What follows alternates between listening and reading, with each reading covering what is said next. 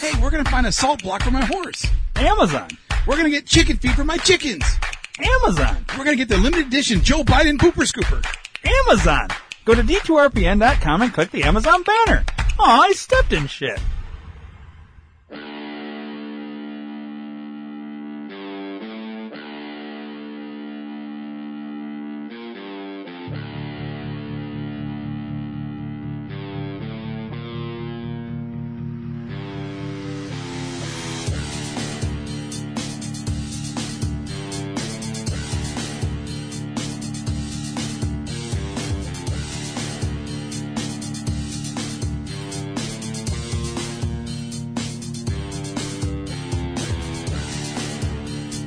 Dream 2 Reality Entertainment presents the Think Tank Podcast.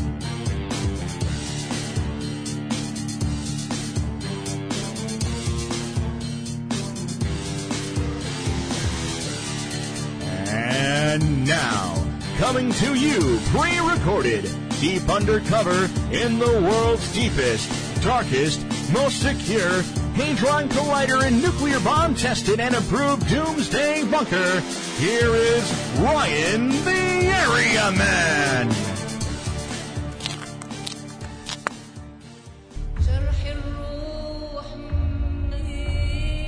5 times a day, every day, over 1 billion Muslims bow down and recite a prayer to Allah, given to them by Muhammad, their prophet. Every day, 5 times a day, they face a black rock in the holy city of Mecca and submit themselves afresh to the religion of Islam. Every day, they bow as a corporate group all around the world to express their solidarity as followers of Islam, for whom Muhammad is their prophet, the Quran is their scripture, and Mecca is their holy city.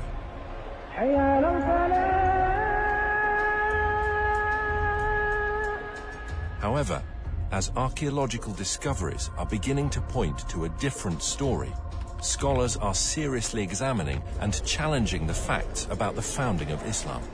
And if they're right, how will it affect Muslims today? We have tools at our disposal that have never been available before. Modern technology is allowing us to reconstruct the opening years of Islam and to understand things that have puzzled historians for years. All over the world, universities, museums, and libraries are putting ancient books and writings on the internet for scholars to access. Now we can check these ancient manuscripts with just a few clicks of a mouse.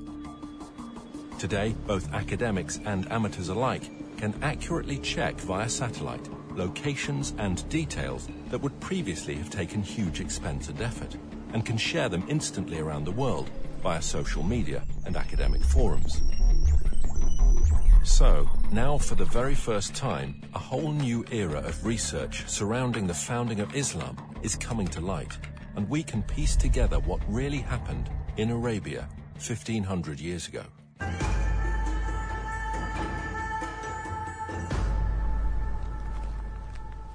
Writer and historian Dan Gibson has lived most of his life in the Middle East. He has extensively researched the peoples and places of the ancient world before Islam. I first came to Arabia in my early 20s, and I've spent more than 30 years exploring every corner of this amazing part of the world, piecing together evidence for a radical new theory, which I believe will change our understanding of the past.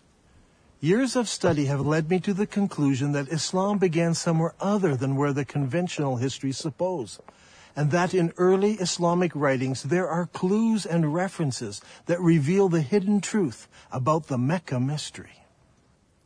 Back in 2002, I had occasion to visit a conference on Nabatean studies organized here by the Al Hussein bin Talal University. During the conference, I had occasion to speak with leading archaeologists from Saudi Arabia and from Jordan. I asked them specifically about the archaeological record in Mecca. While not wishing to be named or quoted, they admitted that there was no archaeological record in Mecca before 800 AD. I had expected them to defend the opinion that Mecca was a walled city with houses and gardens and public buildings and temples. They said no, there was nothing like that there. Did you know that the name Mecca is mentioned only once in the whole Quran? Muslim scholars link other names with Mecca, names such as the Forbidden Gathering Place, or the Holy House, or the place of Becca, or weeping. All of these terms are universally associated with Mecca today. Nevertheless, the Quran itself does not tell us in so many words that these all refer to Mecca. Muslim scholars see no reason to debate this. But in recent years, some historians have raised questions. They have noted that Mecca was a barren place and not located on the ancient caravan route. People have imagined that the caravans carried incense, spice, and other exotic goods. But according to recent research, by the time of Muhammad, the age of frankincense was now long over, and the Arabs engaged in a trade of leather and clothing, hardly items that could have sustained a large city that was described as the mother of all cities and the center of the trade route. Look at this map. Where do all of the trade routes intersect? There are 3 places in northern Arabia that could be described as the center of the trade route. What is interesting is that Mecca was not even a stopping place because it was not even located on the caravan route. In this film, we will find out why there is a total lack of archaeology in Mecca from the time of the Prophet Muhammad, why descriptions of Mecca do not tally with the landscape, and how an early Islamic civil war altered the truth about Islam. While Muslims all over the world believed that their holy city and their founding leaders all lived in Mecca, in Saudi Arabia, Dan Gibson believes the evidence actually points elsewhere. During my studies of Arabian history, I've come across evidence that points not to Mecca, but to northern Arabia as the founding place of Islam. Up until now, no one has ever questioned that Mecca is the holy city of Islam. Every Muslim believes that he should pray towards the Black Rock in Mecca. But years of study and countless trips to all parts of the Arabian Peninsula have led me to a radical new understanding of Islamic history. I believe that in the process of understanding Islamic history, a fundamental error has been made. It wasn't a deliberate falsehood. It was just a misunderstanding of what happened during the founding years of Islam. So later Islamic writers corrected what they thought was an error in earlier histories when it was actually the truth. Is it possible that over 1 billion people who follow the religion of Islam misunderstand how and where their religion began? And if so, what implications does this evidence have for the average Muslim who wants to follow the instructions of Muhammad, his prophet?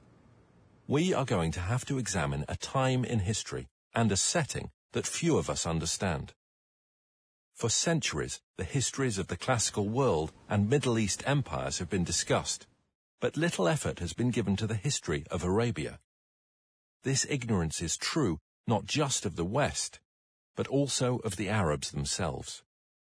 The Prophet Muhammad was born in 570 AD, at a time and a place that few people today really know about. His grandfather and his father were Nabatean merchants, and in fact Muhammad himself married a merchant woman. One day, Muhammad was meditating in a cave and an angel visited him. The angel taught him words of praise to Allah. Later, his wife convinced Muhammad that it really had been an angel and he was in fact called to be a prophet of God. During his lifetime, he had many visits from the same angel, and each time there was a new revelation. These revelations from the whole of the lifetime of Muhammad become gathered together to what we know today as the Quran. Adel Ishamari studied Islam at the Islamic College in Kuwait. Over the years, he and Dan have formed a good friendship and have often found themselves drawn into deep discussion about faith and its history. كانت رسالة محمد هي أن في إله واحد وأن هو آخر الأنبياء الذي أرسلهم الله. وهذا الشيء أغضب كثير من المتواجدين في مكة بسبب أنهم كانوا يعبدون آلهة أخرى وهي الأصنام. كثير من الأصنام كان موجود هناك وكانوا يعبدون هذه الآلهة. ولهذا السبب بسبب غضب الناس عليهم صار اضطهاد على محمد وعلى القلة من أتباعه. فقرر محمد وأتباعه الهجرة إلى المدينة. Muhammad and his followers suffered persecution. So he and a few of his followers fled to Medina. Now that city actually converted to Islam, and Muhammad established a government there. And in fact, we can date the Muslim calendar from this period of time. Shortly after this, his followers started attacking caravans, growing in power, growing in number, until eventually more and more people joined them, to the point where they became an expanded military presence, in fact, throughout the whole of Arabia. Muhammad gave his vision of taking Islam to the entire world. However, he died unexpectedly. And at that point, disputes broke out, leading to civil wars. But despite these differences and these divisions, there was the continued dream of expanding the faith to the whole of the world. Eventually, much of North Africa and Central Asia became under the control of Islam. And today, Islam is the second largest of the world's religions.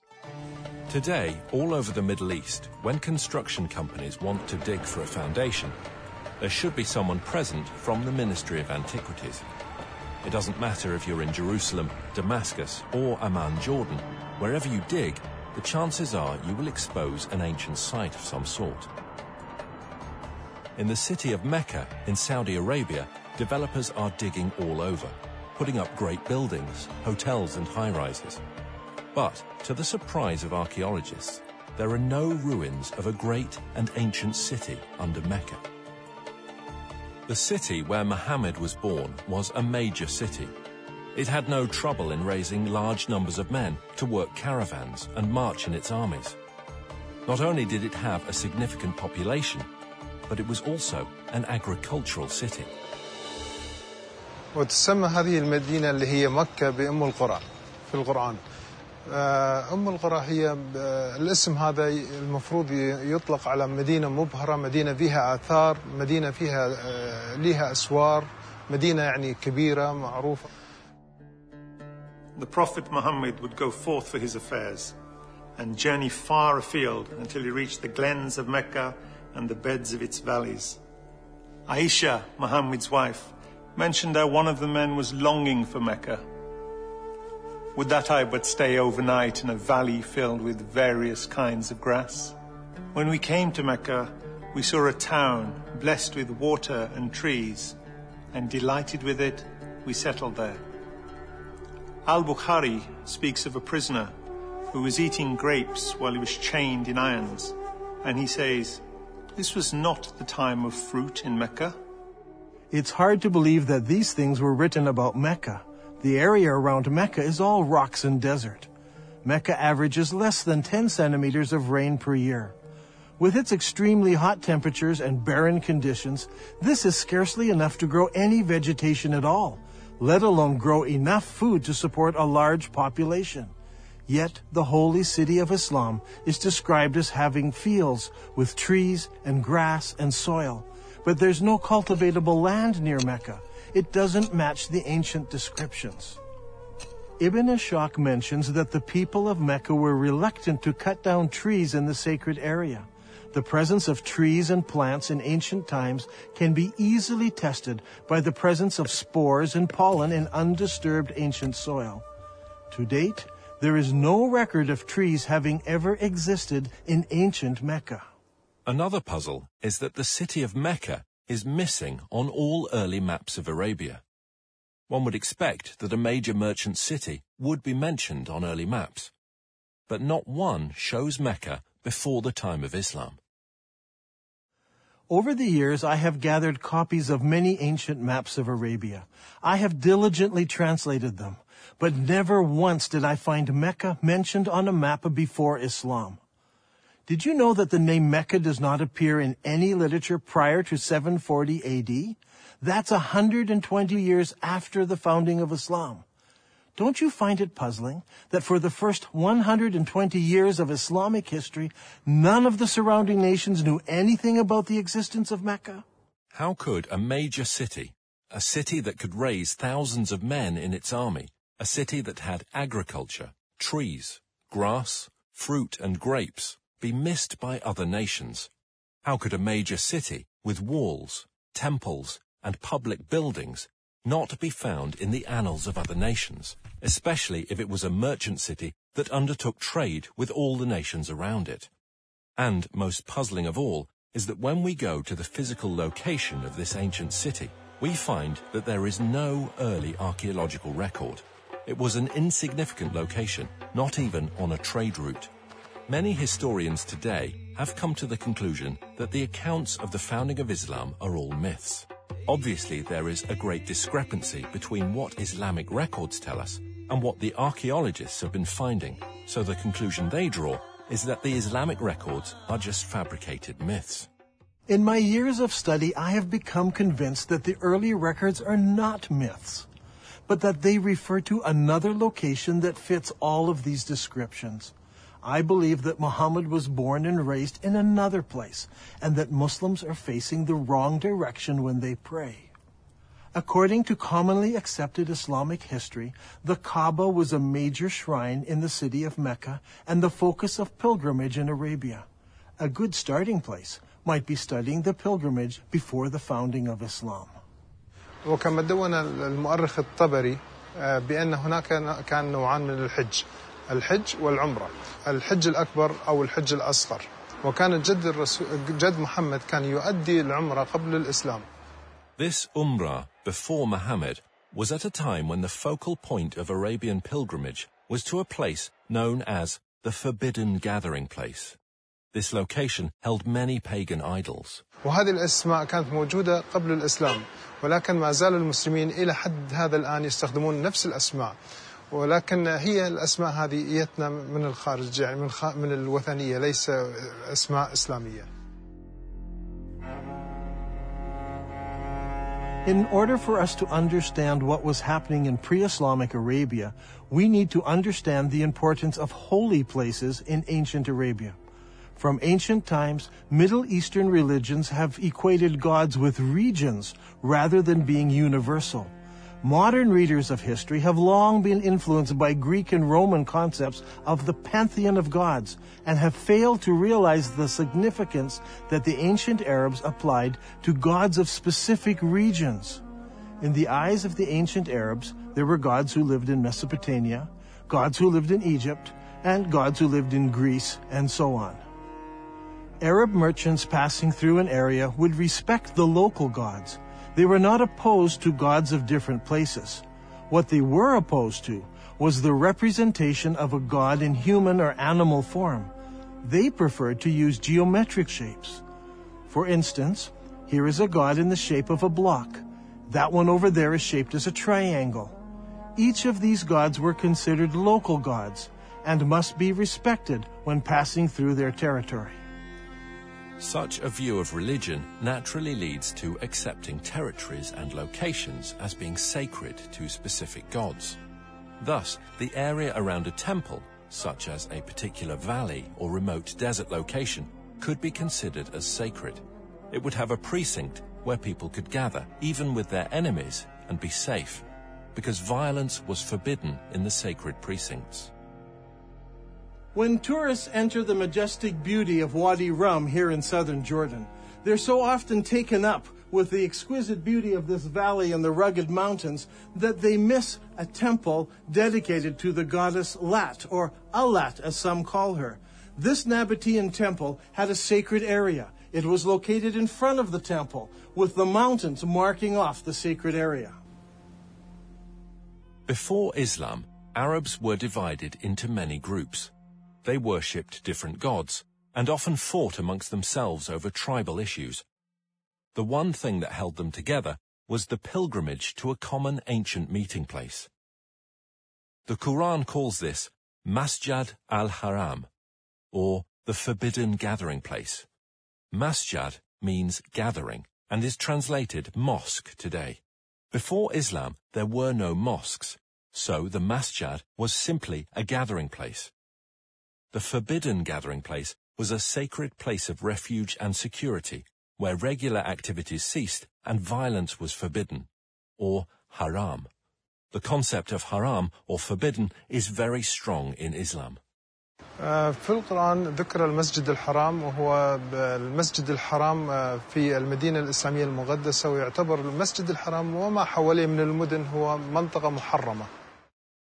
Allah has made Mecca a sacred sanctuary, and it was a sanctuary before and will be so after.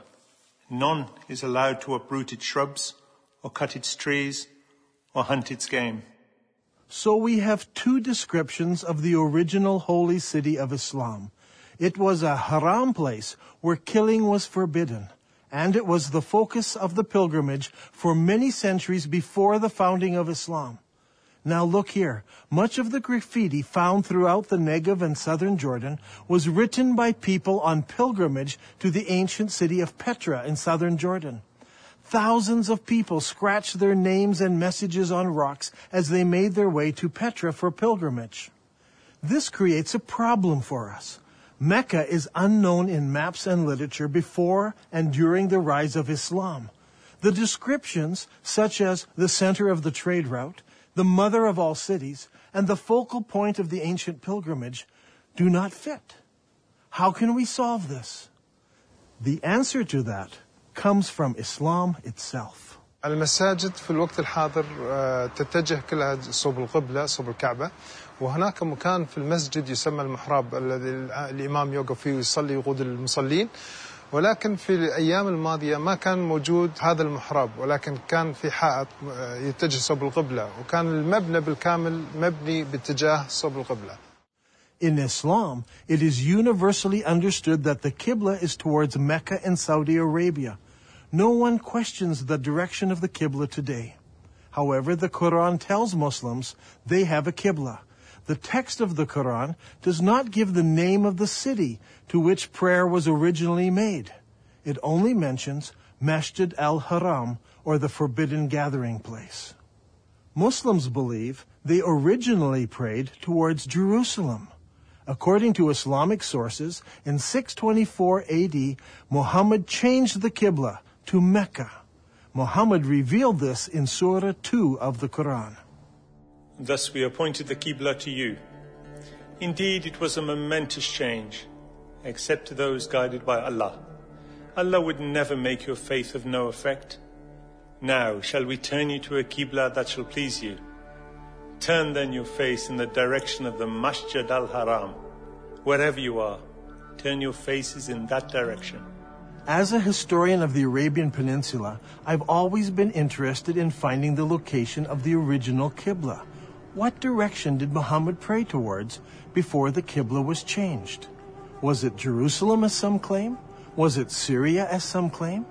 Or was it some other direction? If we were to do this study 100 years ago, it would require an incredible amount of work and research. We would have to travel the world searching ancient sites to find the earliest mosques in Islam. Now, in a few moments, we can do what used to take a lifetime.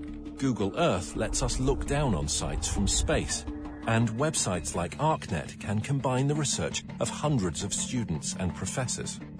We can examine structures based on various criteria. We choose Islamic buildings, arrange them by date into a chronological list, then determine when they were constructed, check their Qibla direction by using Google Earth, and collate this to determine when the Qibla direction changed towards Mecca. This will give us solid data to work with.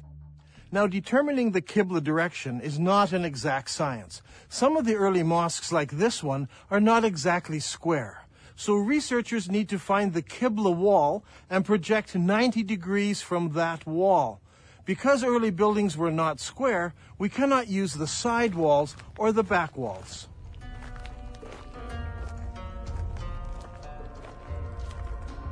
This is the mihrab of an old mosque. The early Arabs set the Qibla direction using the stars, and they were very accurate. The best way to determine the Qibla direction is to visit the mosque and use an actual accurate GPS unit. Not every mosque can be used for this study. Many of them were totally reconstructed over time, so much so that it is no longer possible to determine their original Qibla direction. However, a number of mosques survive. For instance, there is a mosque called the Mosque of the Two Qiblas in Medina. Islamic history tells us that it was in this very mosque that the companion leading prayers was told of the Qibla change. So he turned around and started praying towards Mecca. The question is, where did he originally face? Muslims have a ready answer. He prayed towards Jerusalem. Now today the Mosque of the Two Qiblas faces Mecca. But in 1987 the mosque was completely torn down so it could be rebuilt. During the construction process, the old foundation was revealed, and they discovered that it did have a Qibla wall that did indeed face north, generally towards Jerusalem. And so Muslims believe originally the Qibla was towards Jerusalem. There is a simple way that this can be put to the test. If we go to the earliest mosques that were built, where we can identify their direction of prayer, we can plot them on a map and see if their lines converge. We'll find one of three things. They all point in different directions. They all point to Jerusalem, or they all point to another location. After the Mosque of the Two Qiblas in Saudi Arabia, there are a further 11 early surviving mosques that we can research. These are located in China, Egypt, southern Jordan, Lebanon, central Jordan, Yemen, Israel, Iraq, Jerusalem, West Bank, and lastly Lebanon. So, if we go in the order that they were built, the second surviving mosque was built in Guangzhou, China. Guangzhou is the modern name for what was known as the city of Canton. When Marco Polo reached this city in 1300 AD, he discovered over 100,000 Arab and Persian merchants living there. You see, the Arabs had been trading with the Chinese for hundreds and hundreds of years. This is all well documented. And so Abu Waqas, an uncle of Muhammad, traveled to China on a trade mission. And according to Chinese manuscripts, he built a mosque for the Arabs in Canton in 627 AD, or 6 years after the founding of Islam. I personally examined this mosque and used a GPS unit to determine the mosque's Qibla direction. What I found was surprising. This mosque does not face Mecca. It faces 12 degrees north of Mecca, meaning that it does not face Jerusalem either. Its Qibla passes south of Jerusalem. The next mosque was built in 641 AD, about 20 years after the founding of Islam, in the town of Fustat, just outside of Cairo. This mosque was rebuilt and enlarged several times, so that today the original foundation is no longer evident.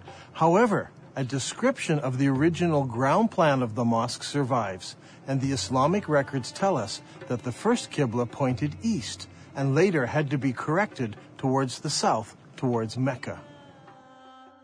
The next surviving Islamic building is the Umayyad Palace, built here at Humayma in southern Jordan. Around 700 AD, or about 80 years after the founding of Islam, the Abbas family built a large manor house here. This house had no special mosque area. Rather, the faithful would line up here in the courtyard to pray. This house has Qibla direction, but it is not towards Jerusalem. The following year, a new mosque was built in Baalbek in Lebanon. Notice that its Qibla does not point to Mecca. 1 year later, the Umayyads built a large and impressive mosque here on the citadel in Amman, Jordan. This mosque points south. Mecca is over there. A couple of years after this, in 705 AD, or 84 years after the founding of Islam, Muslims constructed the Great Mosque of Sana'a in the capital city of Yemen. While this mosque points in the general direction of Mecca, it actually points to the west of Jerusalem. The following year, in 706 AD, the Umayyad Muslim rulers built Khirbat al-Minya, a large palace complex in Israel on the shores of Galilee. This palace complex had a specific room used as a mosque. According to the inscription set into a gateway, It was built 87 years after the founding of Islam by the Muslim ruler Al-Walid. This building and its mosque do not face Jerusalem. That same year, the Muslims also built the Wasit Mosque in Iraq. Originally, archaeologists claimed that this mosque pointed to Jerusalem. However, further research has shown that this mosque points south of Jerusalem. The next mosque is the Al-Aqsa Mosque in Jerusalem itself. This mosque is not the temple dome, but rather the old mosque to the south of the dome. This mosque is already in Jerusalem, but it also has a Qibla, and it does not point to Mecca. The next mosque we come to was built in 724 AD, 103 years after the founding of Islam. This is the Khirbat al-Mafja Mosque near Jericho in the Jordan Valley. This palace was built near the end of the Umayyad dynasty. By looking at the floor plan, we can see that the palace and its mosque faced south rather than towards Mecca. That same year, a mosque was built at Anjar, about 58 kilometers from Beirut. It was built near the end of the Umayyad period, and no more than 30 years later, it fell into ruins and eventually was abandoned. Since it was never rebuilt, we can easily determine the Qibla direction, which does not point towards Mecca or Jerusalem.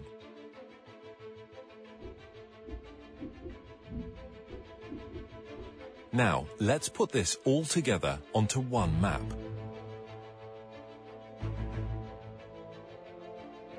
The result is amazing. During the first 100 years of Islam, 100% of all the surviving mosques we have located so far face a spot in southern Jordan rather than Mecca. From north, south, east and west, mosques all face towards one spot. This isn't some small error in determining the Qibla direction. They all specifically point to just one place. Directly under this point is the ancient city of Petra. This is a city that is well known to us today. It is a popular tourist site. Tourists come from all over the world to marvel at the great temples and the monuments in this city. Could it be that Petra is the mother of all cities described in the Quran? It was the focus of the ancient Arab pilgrimage.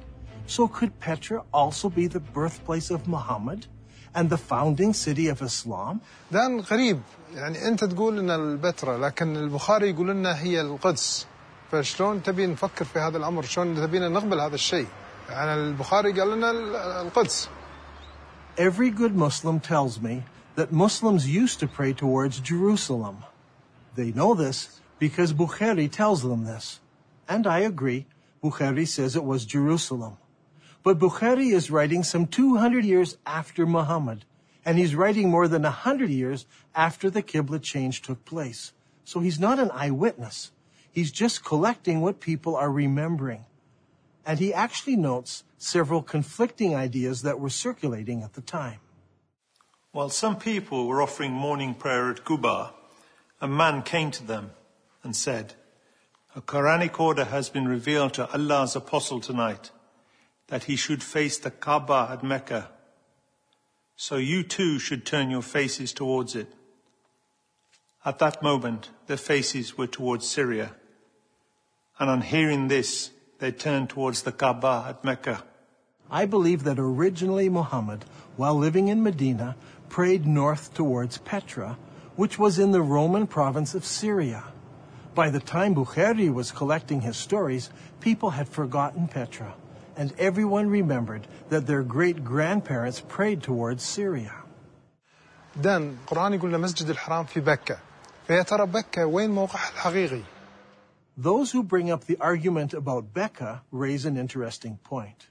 I agree that in Islamic literature, the name Becca is synonymous with the first holy city of Islam. When Muhammad was a young man, the people decided to rebuild the Kaaba. In the rubble, they found several building blocks with inscriptions written in Syriac, the language of the Nabateans. They found a Jew who could translate it for them. I am Allah, the Lord of Bika. I created it on the day that I created heaven and earth, and formed the sun and moon, and I surrounded it with 7 pious angels. It will stand whilst its 2 mountains stand, as a blessing to its people with milk and water. The word Beka is an ancient Semitic word which means to weep or lament. If a location was assigned the title Beka, it would mean the place of weeping. The name Beka has never been used of Jerusalem. It appears only once in the Bible in Psalm 84.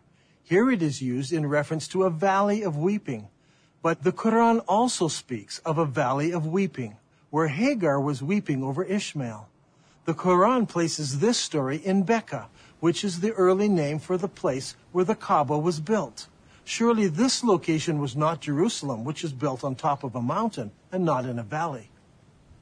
I think the answer is quite simple.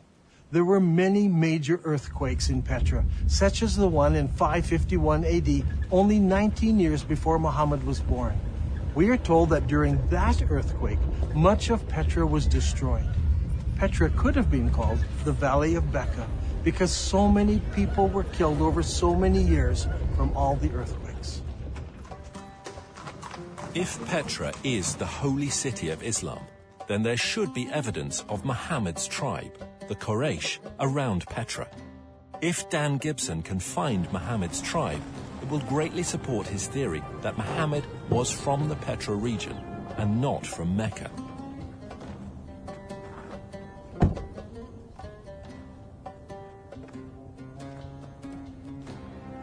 Long ago, this was known as the city of Hawar, or Humayma as it is known today. Archaeologists have uncovered a farmhouse belonging to the Abbasid family and a mosque built sometime later. When the Muslims of Iraq defeated the Umayyads of Damascus, they wanted a member of Muhammad's family to support and legitimize their revolt. And so they came here to Humayma, 27 miles from Petra. It was here that they found Muhammad's family and the Quraysh tribe. They didn't go to Mecca in Saudi Arabia or Medina. They came here to Humayma, 27 miles outside of Petra. It was here that they found the Quraysh tribe and the family of Muhammad, not in Saudi Arabia. So far, we have discovered that the early mosques of Islam all faced the ancient city of Petra. But does the city of Petra fit the Islamic descriptions of the original holy city of Islam? There is a story told by all of the early biographers of Muhammad. It concerns Abdullah, Muhammad's father. He was working in the field one day, and he came home with dirt on his hands. He went into his first wife and said, "Lie with me," but she refused because he was dirty. So he went out, washed off the soil, went into his next wife, Amanah. She conceived, and in this way Muhammad was born. What is important to us about this story is that all of the early writers use the same word for the dirt on Abdullah's hands. They all use an Arabic word for soil, especially the soil of a cultivated plot or field. The problem is, there is no cultivatable land near Mecca. However, when we come to Petra, we discover that Petra had water, fields, and trees. According to archaeologists, there were private and public gardens, as well as running water brought into the city through aqueducts and clay pipes. Archaeologists have described fruit trees, grapes, and gardens existing in ancient Petra. Even today, there are cultivated plots of land between Petra and El Beida, which is 5 kilometers away. By analyzing ancient soil, researchers have discovered that only 100 years ago, the hills around Petra were covered with trees, including oak, juniper, pistachio, and carob. Not only did the holy city have trees and fields, it was also a walled city. Ibn Ishaq says, and they surrounded him by the walls of Mecca. Now this is very puzzling, because Mecca had no city walls. Some think perhaps this was a house in Mecca, but Ibn Ishaq specifically says the walls of Mecca. But Mecca was not a walled city. So what about Petra? Petra was built in a valley. On either side of the valley were large mountains with cliffs. These cliffs were as good as city walls.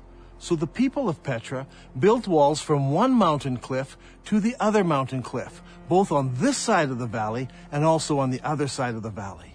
So Petra had city walls. Another distinctive feature in Petra is that it contains a very unique stream. Now, usually you have a valley with mountains on one side, mountains on the other, and a stream running down the center of the valley. But in this case, long ago, earthquakes cracked these mountains so that there is a crack in that mountain, water runs through that crack, across the valley, and out the crack in the other side. The Nabateans built a colonnaded street from one mountain to the other mountain, and beside it was a rainwater course. Let's go down there. Now, in Islam, one of the duties of the pilgrims is to go 7 times between 2 mountains called Marwa and Safa. What is interesting is that Bukhari tells us that Muhammad chose to do this, running in the rainwater course between the 2 mountains. But there are problems. Safa and Marwa are just small rocks. Today they're housed right inside of the mosque building. As you can see on this drawing, there was no rainwater course between these 2 rocks. But here in Petra, the description fits exactly from one mountain to the other. There are 4 ways into the Petra Basin. Since Petra is in a valley, one could enter from either end of the valley. During the year of the contest of Mecca, the Prophet entered Mecca through its upper part. But there were also other ways of entering Petra. The ancient records tell us that the holy city could be entered and exited by a crack in the rocks. In Arabic, this is called a thaniya. Al-Bukhari mentions this several times. Allah's apostle used to enter Mecca from the high thaniya and used to leave Mecca from the low thaniya.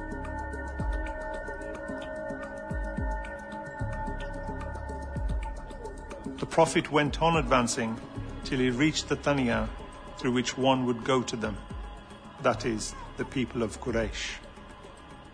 There are 2 thaniya entrances. One of these is the famous Sikh that tourists pass through to enter the city.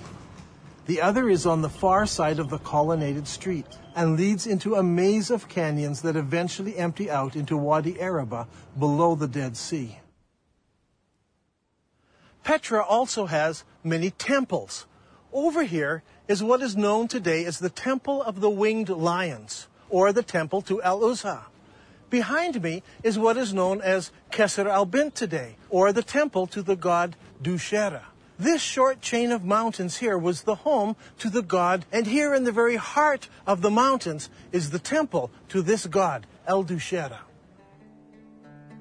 Now, Ibn Hisham relates to us a very interesting story.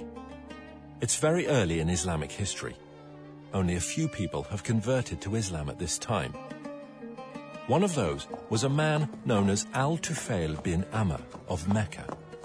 He accepted Islam on one of his journeys, and once he returned home to Mecca, his wife also decided to accept Islam. Al-Tufail then tells his wife to go to the temple of Dushera and cleanse herself there. In the sacred area, there was a trickle of water where she could wash herself. She did this and returned home and learned about Islam. Did this story take place in Mecca, 1,000 kilometers away, where there is no temple to Dushera? Or did it take place here in Petra? If it did, then Dushera's temple is there. She would have come down to this temple, washed herself, and gone home. Is there a temple to Dushera in Mecca, in Saudi Arabia? No. There are no temples, no cracks in the rock, no water stream, no city walls, no grass, no trees, nothing. It's all here in Petra. And for the first 100 years, every mosque in the entire Islamic world pointed here to Masjid al-Haram, the forbidden gathering place, here in Petra. There is no other city in the world that fits this description so perfectly. Now, Al-Haqtab had so harassed Zayd that he forced him to withdraw to the upper part of Mecca, and he stopped in the mountain of Hira, facing the town. It's interesting to note that in this account, Mount Hira is located in the upper part of Mecca. If you go to Mecca today, the cave of Hira doesn't face the city. But here in Petra, the high side of the city is north of the colonnaded street, and the low part of the city is south of the colonnaded street. In effect, the city was divided in half by the colonnaded street. If Petra is the holy city of Mecca, then the cave where Muhammad received his first revelation should be located there. The ancient records say that the cave faced the town, and that it was low down since Muhammad tried to climb the mountain to throw himself off. If that's the case, I think I know just the spot, but we'll have to go over there.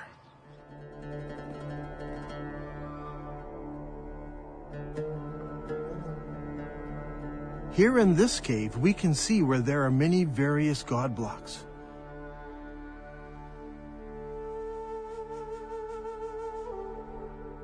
Up there is a large crescent symbol.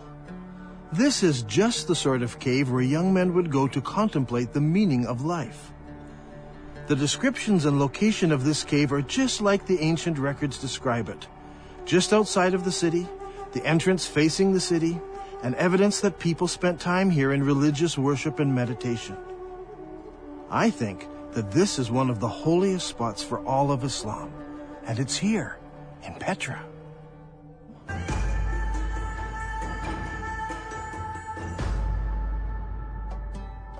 The Quran commands every Muslim to face the forbidden gathering place when they pray. Now, the forbidden gathering place wasn't a building. It was much more than this. It was a large area marked out with special stones. These stones marked the boundary around the sacred area. No killing was allowed inside this area. Even birds were not killed. Now, what kind of stones would you need to mark out such an area? If you had just small round stones, they would be lost among the other stones of the desert. They must have been larger stones. And there should have been something special about them, so that you knew for certain that this was the boundary of the sacred area. Today, in Mecca, there are no special boundary stones. Historians have long wondered what these marker stones might have looked like, but they seem to have been lost in the years that have passed since then.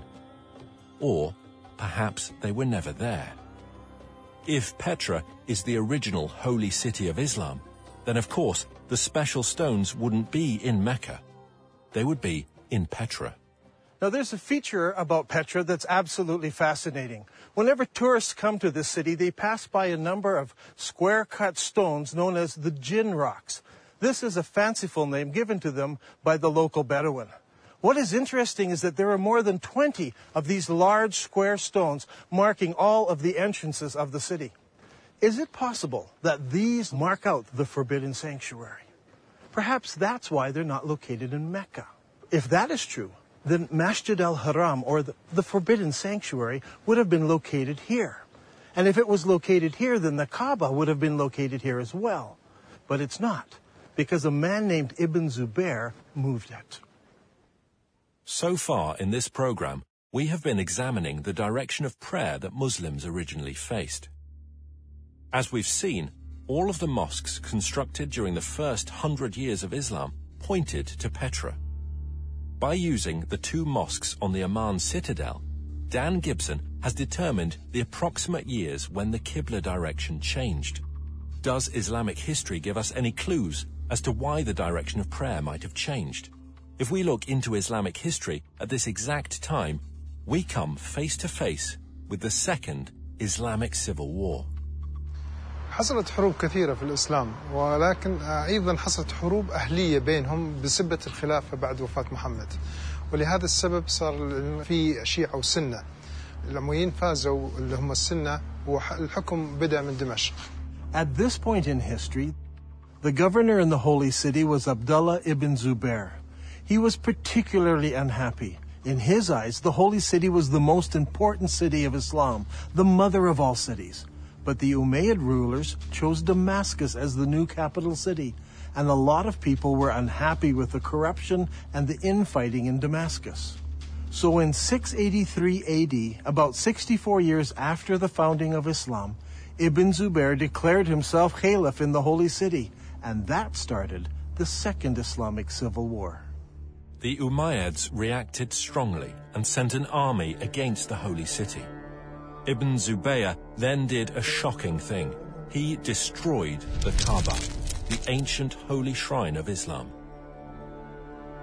Ibn Zubayr then demolished the Kaaba sanctuary until he had leveled it to the ground and dug out its foundation.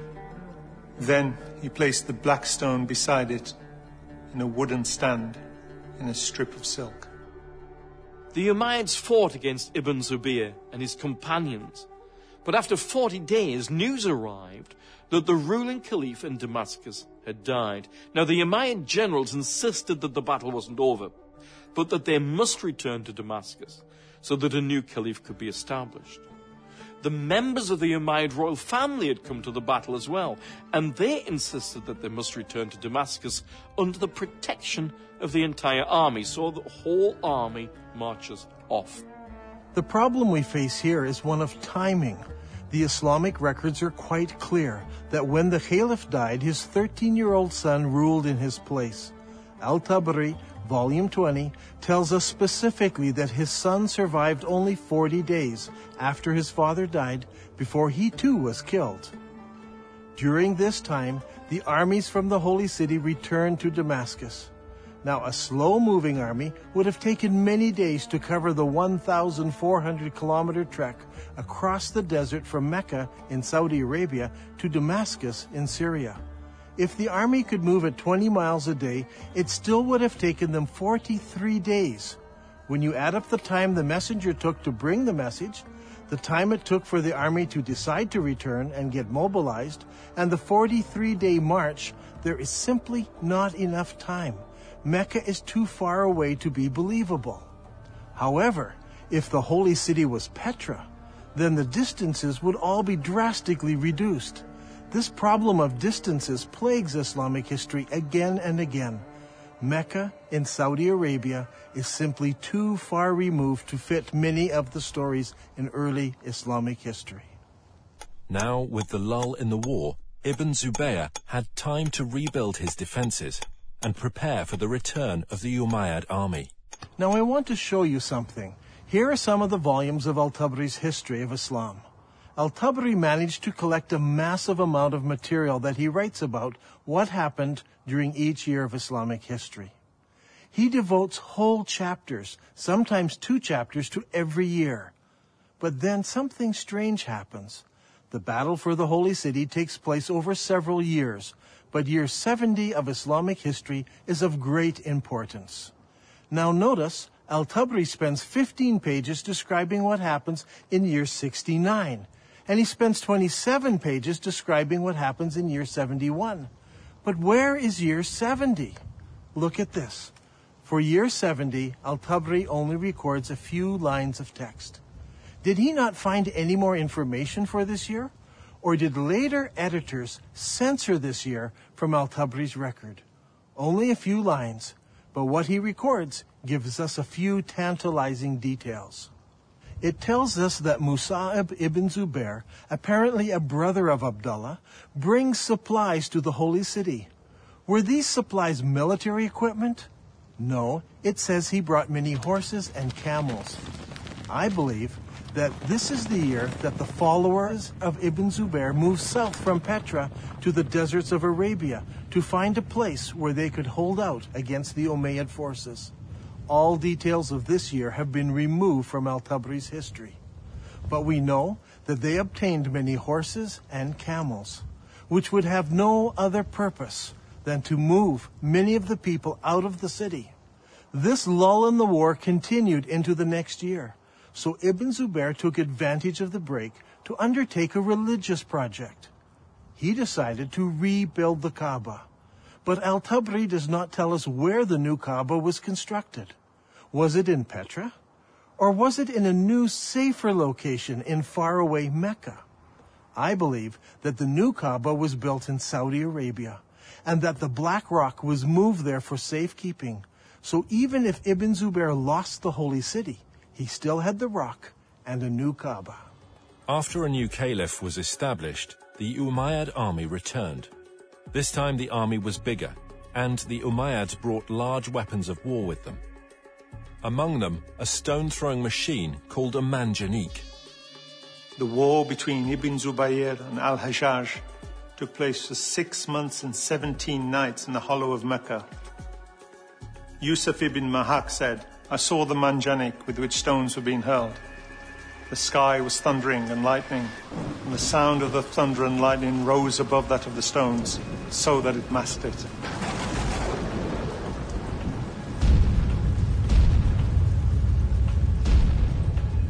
During the fighting, Ibn Zubayr took refuge in a ruined building beside the Kaaba, and this began another battle, which completed the destruction of the Kaaba area of the Holy City. Eventually, Ibn Zubayr lost the battle, but the cause was taken up by those in the city of Medina in Saudi Arabia and by the city of Kufa in Iraq. I believe that during this time, the Islamic world was thrown into contention. Should they pray towards Petra, or should they pray towards Mecca? The great Islamic empire had divided into two. Originally, the Umayyads ruled from Damascus, and they prayed towards Petra. But they were defeated in battle, and now the eastern part of the empire was ruled by the Abbasids, who all constructed their mosques facing towards Mecca. It was during this exact time that we see a change in mosque construction. Before this, every new mosque constructed faced Petra. But now, for the first time, some of the new mosques began to face Mecca in Saudi Arabia. But the problem still existed. What do you do with the old mosques? They were built facing Petra. It was during this time that mosques began hanging a sign on the wall to indicate the direction of prayer. It was said in the reign of Uthman that the Caliph ordered that signs be posted to the walls of the mosques in Medina. This was so that the pilgrims could easily identify the direction to which they needed to address their prayers. Now, this is a very interesting development, because up until this time, mosques were built so the faithful had only to face the Qibla wall and they faced the holy city.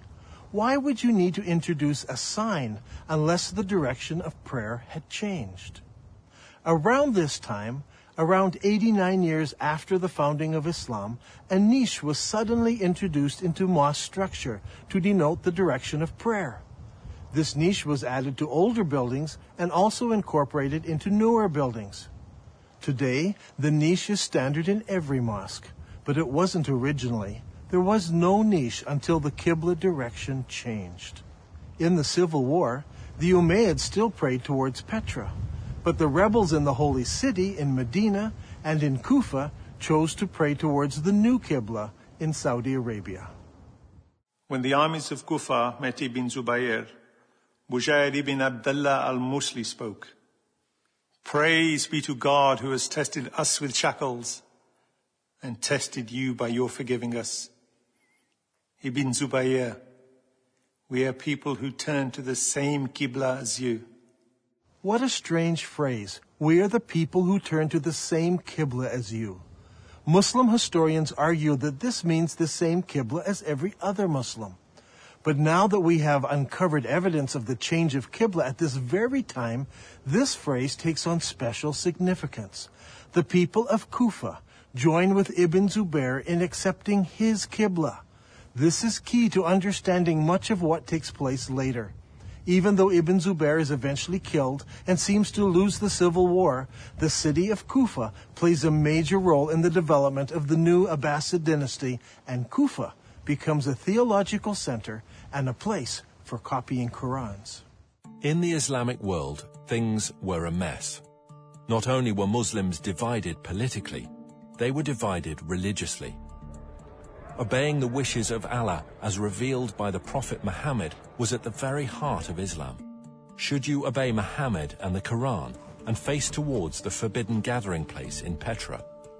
Or should you pray towards the sacred house and the Black Rock, which is in Saudi Arabia? So far, Dan Gibson has plotted the existing mosques from the 1st century of Islam, and they all point to Petra in Jordan. So what about the mosques of the 2nd century of Islam? Do they all point to Petra as well? Here is where things start to get interesting. During my studies, I discovered that the mosques built during the 2nd century of Islam point in different directions. This is what I call the time of confusion. 102 years after the founding of Islam, the Mosque of Ummah was constructed in southern Syria, in the ancient city of Busra. As you can see, the mosque's orientation does not point towards Mecca. But clearly, it does not point to Petra either. 5 years later, the ruling Muslims built a palace in the Syrian deserts known as Qasr al-Hayar al-Gharbi.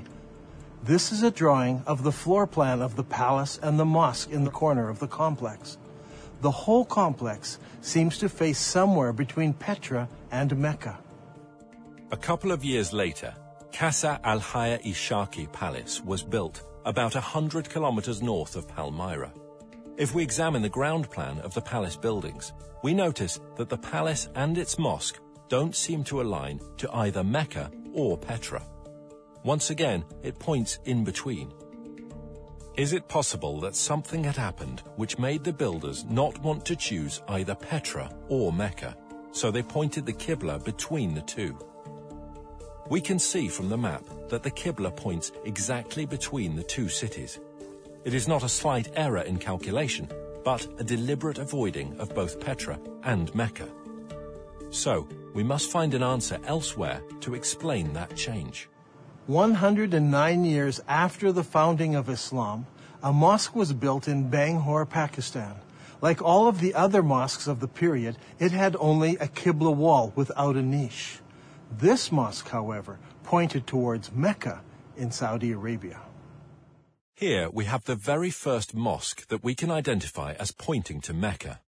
There may have been others built that no longer exist, but this mosque is significant because it's the earliest surviving mosque that we can truly say faced Mecca in Saudi Arabia. And, what is astounding, is that it was built about 100 years after the death of Muhammad. This is very late for Muslim historians, and it is going to cause traditional Islamic history all kinds of trouble. One of the most important buildings in our study is found here on the citadel of Amman, Jordan. This Umayyad palace was built about 122 years after the founding of Islam. Now, if you remember, we looked at an Umayyad mosque built over here. This mosque points directly towards Petra. But when they built the palace, its Qibla direction was directly towards Mecca. So clearly, the Qibla direction changed sometime between the construction of those buildings and the construction of this palace. This will help us determine how and when the Qibla direction changed. Remember, it was during the construction of this palace that the name Mecca first appears in literature anywhere. الغريب أن مكة لم تذكر طول هالسنين هذه لا في الكتب الأدبية ولا الكتب الإسلامية، ولكن ما تم ذكرها إلا عند تغيير القبلة، وهذا شيء غريب جدا. يا ترى شنو الأسباب؟ يعني المفروض أنه يذكر حتى في الكتب الإسلامية في تاريخ الإسلام، ولكن لم يذكر هذا الشيء إلا عند تغيير القبلة. هذا شيء غريب. The next major mosque that was constructed was built 32 kilometers south of Amman, Jordan. This was known as the Mushatta Palace and Mosque, and it was built in 743 AD. As you can see, it was a very large and impressive Umayyad palace, with the mosque located in the southern part of the structure, facing Petra. Indeed, the entire complex faces Petra. What makes this interesting is that it seems that Islam is now split into several groups. There were the traditionalists, who built their mosques like this one, facing Petra. But there were reformers whose mosques face Mecca. And there were others who were not in either group, and they refused to select either of those Qiblas. During this time, a significant change took place in Islamic history. The Umayyad rulers of Islam in Damascus were defeated by the Abbasids of Kufa. In 754 AD, Al-Mansur, the new caliph, commissioned the construction of a brand new eastern capital, choosing Baghdad in Iraq as his site. The new city was built on a spectacular design. Rather than the haphazard shape common to most Middle Eastern cities, this city was built in a great circle. The designers went out to a brand new area and used ashes to draw out the city plan on the ground prior to construction. The city, which was completed in 767 AD, was 2 kilometers in diameter. As you can see on this drawing, the main mosque of the city had no niche indicating the direction of prayer. That was to come later. One wall was used as a Qibla wall, and that wall pointed directly to Mecca, as would all of the other mosques built from now on by the Abbasid rulers. If this is all true, then the Prophet Muhammad and the first 4 rightly guided caliphs in Islam and the following Umayyad rulers who ruled Islam from Damascus all prayed towards the city of Petra. But late in the Umayyad reign, something happened that caused the builders to change the direction of their mosques. Some pointed to Petra, some to Mecca, and some chose to be neutral and point between the two. This created a problem for the western half of Islam. The people in the west were still loyal to the earlier Umayyads. So the Islamic world is now split into 2. The Abbasid rulers in Iraq control the eastern part of the empire, and the Umayyad rulers control North Africa and Spain. This is an important time in Islamic history, because the Umayyads in Spain now blossom in culture and begin to build beautiful and impressive buildings. The builders in Spain had a problem. Traditionally, Umayyads all prayed towards Petra. But, as we're going to see, something devastating happened, resulting in future mosques no longer facing that direction. Their enemies, the Abbasids, now pray towards Mecca in Saudi Arabia, so they don't want to choose that direction of prayer. So what should the Umayyads do? As I examined the mosques built by the Spanish Umayyads, I discovered a most surprising development. These builders chose neither Petra nor Mecca. Now, as we have seen, some of the builders in the Middle East chose to point their qiblas between the 2 cities. But the builders in North Africa and Spain decided to do something completely different. Over the years, historians have always been puzzled by these mosques. Their qiblas seem to point towards somewhere in South Africa, but all of the African and Spanish mosques point to slightly different places. It all seems very confusing. However, when plotted on a map, we can see that the mosques of North Africa and Spain all have qiblas that are parallel to a line drawn between Petra and Mecca. So rather than choosing Petra or Mecca, they chose to make their qiblas parallel to a line drawn between the 2 cities. كل المسلمين يعرفون بأن مكة موجودة في السعودية، وأنت في نظريتك اليوم يعني تقول لي مكة موجودة في البتراء. على أي أساس أنت جبت هذا الفكرة؟ يعني شنو الدليل؟ شنو البرهان هذا؟ يعني برهانك ودليلك على هذا الشيء. احنا اللي عارفين أن مكة موجودة في السعودية. فعلى أي أساس أنت جبت هذا الشيء؟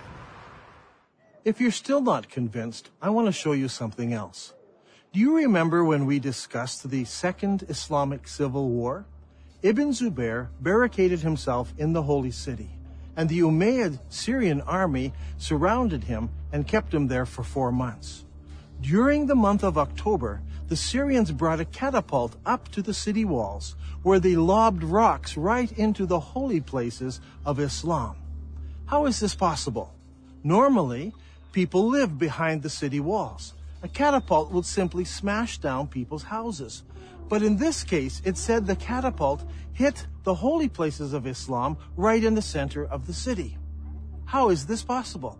Well, here in Petra, there is a unique feature. Petra had city walls. In the north and in the south, the city walls crossed the valley. But in the north, the city walls did not go all the way to the canyon, because there was a watercourse running along the canyon. I believe the Syrians brought their catapult up the dry river course right to the place where they could lob rocks into the very heart of the city, hitting the Kaaba and the holy places of Islam. Archaeologists from Brown University have been digging here in Petra for many years. Their project was to excavate what is known as the Great Temple area. As they uncovered the temple, Dan was amazed to find evidence that supported his theory. One of the interesting features of this building is that people built defenses here against attack. See here in this doorway, they closed it in so they could defend themselves. This happened sometime after the earthquake of 551 AD. We can date the defenses of here by the roofing tiles that were used in the construction of these defenses. However, there are no recorded battles in Petra during this time. So we know this happened during the founding years of Islam. But this is not the only evidence we have. During the excavations, the archaeologists uncovered over 400 catapult stones. These stones are buried in about the right place at exactly the right time. This is an extremely strong indication that the battle took place here and that the first original Kaaba was close to this location. So, Islam was divided between the traditionalists and the reformers. The traditionalists prayed towards Petra in Jordan, and the reformers prayed towards Mecca in Saudi Arabia, and others deliberately choosing a middle path. How were they ever going to solve this dilemma? Petra, the city of weeping, suffered a fatal calamity. Massive earthquakes shook the Petra region, destroying buildings, temples, and houses. The damage was so bad that the city was never rebuilt again. The evidence for that first Kaaba is gone now. The catapult stones destroyed much of it. Ibn Zubayr destroyed the rest. In 713, an earthquake destroyed the dam that diverts the water around Petra. So every year, floodwaters washed away whatever evidence was left. So, with the memory of Petra fading from view, the chroniclers of Islamic history, writing some 150 years later, would never mention it by name. In time, the memories of these two locations became merged into one, that of Mecca in Saudi Arabia. From now on, all Qiblas would point here. It wasn't until modern archaeological tools, satellite photos, and the internet allowed the networking of historians, academics, and scholars around the world to start piecing together a different picture. هذا الأمر غريب، يعني أول مرة نسمع فيه، يعني شلون المسلمين تبيهم يصدقون في هذا الشيء المكتوب، يعني غريبة، ليش ما مذكور في الكتب الإسلامية ولا مذكور في كتب التاريخ؟ شلون نسوا ولا يعني يا ترى هل تناسوا ولا نسوا هذا الأمر؟ شلون ما ذكروه؟ شيء غريب. In order to understand the events that influenced the writing of Islamic history, we need to recognize several things. First, it is my belief there was a literary vacuum in the early Islamic empire, created by zealous Muslims who destroyed books and manuscripts, erased inscriptions, burned libraries, and destroyed all literature except the Quran, which was mostly bits and pieces of what people remembered of the revelations that Muhammad gave. This destruction of written material by the Islamic forces has been well documented. One piece of evidence is a letter from 640 AD from the Caliph to General Amru, the leader of the Muslim armies in Egypt, who asked the Caliph what should he do with the thousands of manuscripts he found in warehouses in Alexandria. The Caliph's answer has been recorded and known for centuries. As for the books you mention, here is my reply. If their content is in accordance with the revelations of Allah, we may do without them. For in that case, the revelations of Allah more than suffice. If, on the other hand, they contain matter not in accordance with the revelations of Allah, there can be no need to preserve them. Proceed then and destroy them. The Muslim writer Ibn al-Kifti tells us that the books were distributed to the public baths of Alexandria, where they were used to feed the stoves, which kept the baths comfortably warm. They say it took 6 months to burn all that mass of material. Eutychius, the Patriarch of Constantinople recorded that there were 4,000 baths that received books from the Alexandrian library. This burning of books, however, did not start in Egypt, but 4 years earlier in Persia. Caliph Umar's army met with the Persian armies in the Battle of Qadisiyah in the year 636 AD. In early January 637, the Muslim advance guard reached the outskirts of Ctesiphon and laid siege to the city for 2 months. Eventually the city fell and the Muslims occupied it. During the fighting, the palaces and the library at Ctesiphon were deliberately burned. In the end, the only book that managed to survive in Arabia was the glorious Quran. When it comes to the history of the Quran, historians have struggled. It seems that most of the Quran was retained in an oral fashion rather than written form. While the Arabs were great memorizers and had the ability to retain the entirety of the Quran, the retention of materials in an oral tradition suffers from several difficulties. First, the accuracy of the memories of the individuals involved must be perfect. In the case of the Quran, arguments arose over the various verses, how they should be rendered, and if they should or should not be included in the whole. Second, the problem of transferring knowledge from the learned to the novice is often a difficult step. In the case of the Quran, most of the men who memorized the sayings of Muhammad were also warriors. As is often the case, warriors die in battle, and their knowledge of the Quran perished with them. This is amply illustrated in the Battle of Yamama, when an estimated 450 men who had memorized the Quran were killed. Hudayfa bin al-Yaman came to Uthman at the time when the people of Damascus and the people of Iraq were waging war to conquer Armenia and Azerbaijan. Hudayfa was afraid because the people of Damascus and Iraq had differences in the recitation of the Quran. So he said to Uthman, "O chief of the believers, save this nation before they differ about the revelations." So Uthman sent a message to Hafsa saying, "Send us your manuscript of the Quran so that we may compile the Quranic materials into perfect copies and return the manuscript to you." Hafsa sent it. Then a group of men sat down to create a new copy of the Quran. Uthman said to the 3 Quraysh men, "In case you disagree, write it in the dialect of Quraysh, for the Quran was revealed in their tongue." When several copies were written, Uthman returned the original manuscript to Hafsa. Uthman then sends every Muslim province 1 copy of what's been written, and he orders that all of the Quranic material, whether written in fragmentary manuscripts or even in whole copies, that they all be burned. And so the burning continued. This time, even Quranic materials were burnt. But it did not stop the arguing about what should or should not be included in the Quran. When the new Qurans arrived in various provinces, people argued against them. Sa'id bin Thabit said, "A verse from Surat Al-Ahzab was missed when we copied the Quran, and I used to hear Allah's apostle reciting it. So we searched for it and found it with Husayma bin Thabit al-Ansari." These 5 or 6 copies were now the only Qurans in the entire Muslim empire. Uthman's order to burn all other Quranic material tried to wipe out all Qurans everywhere, except the few that were held by the provincial governors. In effect, all non-Muslim books were destroyed, and then the Muslims destroyed all of their own books and writings, except for 5 or 6 copies.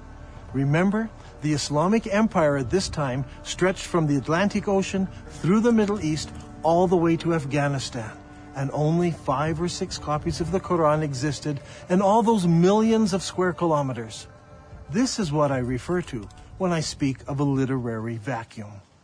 Much later, once the Abbasids took control of the Islamic Empire, they recognized this literary vacuum, and they set out to correct it. The problem was, they were interested in producing an Abbasid version of Islamic history. So all of the materials produced under the Abbasid control reflected the politically correct version of Abbasid history. These histories and hadiths about the previous 250 or more years were collected, copied, and distributed. Those books that were written earlier were either destroyed or edited by later writers who thought they found errors in them. Under Abbasid rule, massive religious, scientific, and academic projects were undertaken. The Abbasid rulers encouraged scholarly development that would not only present the early years of Islam in a good light, but would also confirm their own right to ruling the empire. During this period of time, we find the great Islamic historians writing their treatise on Islamic history. And they also edit the earlier accounts. For example, we don't have Ibn Ishaq's original biography of Muhammad, as Ibn Hisham, under the Abbasids, corrected what he called grievous errors in the original account. After the editing of Ibn Hisham, the rest of the great Islamic historians began to write their histories, and they present us with an Islamic history that was tailored to suit the religious and political worldview of the Abbasids of their day. Is it possible that Muslims today are victims of an Abbasid cover-up? Did the Abbasids purposely turn Muslims away from praying towards the forbidden gathering place in Petra, as the Quran commands, and make them pray towards the Black Rock, now residing in Mecca? Are Muslims still being misled by Abbasid propaganda? I believe the stage was set when early Muslim leaders gathered together the various scraps of the Quran. The problem wasn't the collection. It was the destruction of anything that opposed their view. There is a great divide here between Western thought and Muslim thought. In Western thought, the later manuscripts are less reliable, as they are copies of copies. We need to go back to earlier source material, as it's more accurate. Muslims, on the other hand, think earlier manuscripts are less reliable, and later manuscripts replace earlier manuscripts.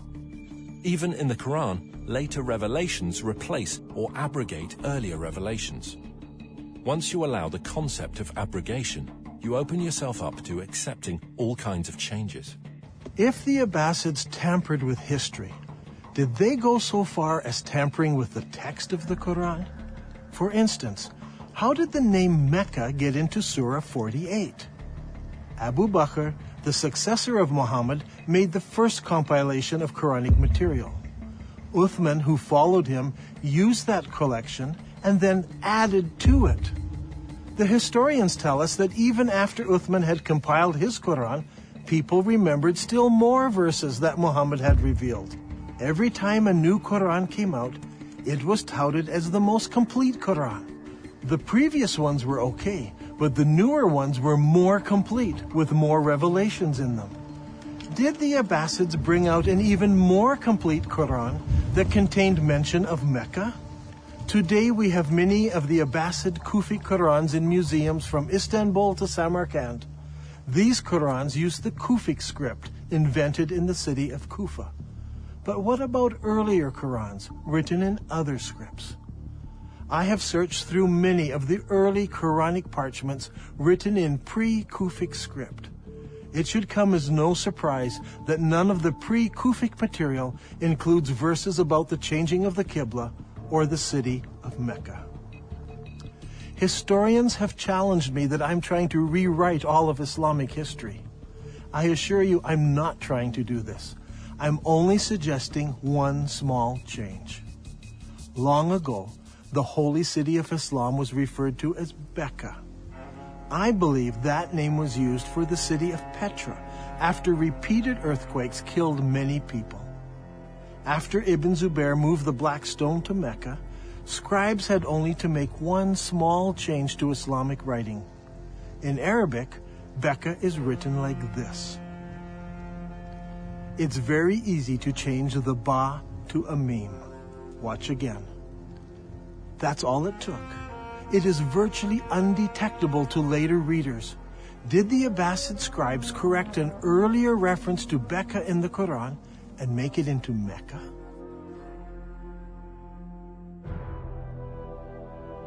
I believe that all of the evidence points to Petra as being the ancient city of Becca, the founding place of Islam.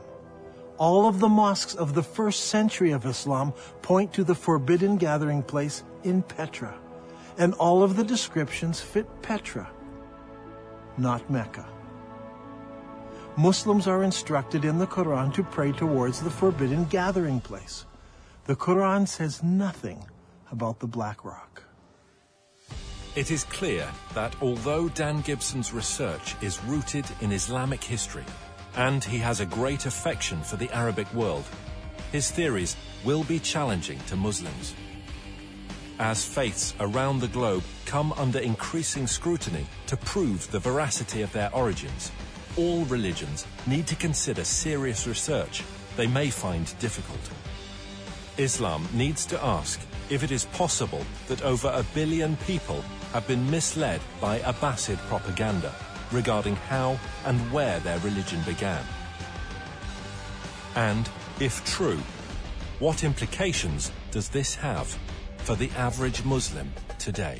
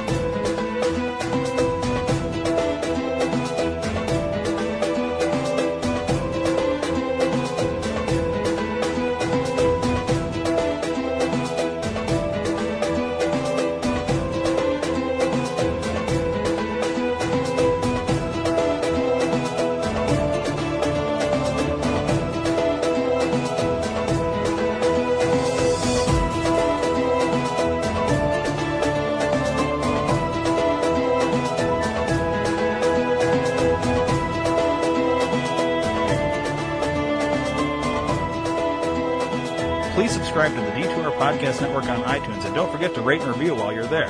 You can also download the Stitcher and Podbean app to your device for free and search Detour Podcast Network and subscribe. If you enjoy listening to the shows on the Detour Podcast Network, then spread the word to everyone you know. Your word of mouth is our best advertising method, and we appreciate your support. Thanks for listening.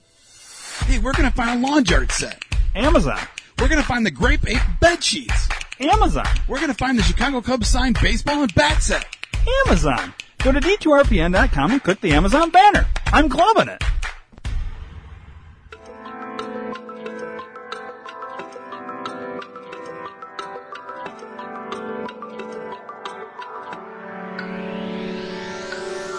So there I am in my car, listening to shitty music. And I ask myself the tough questions.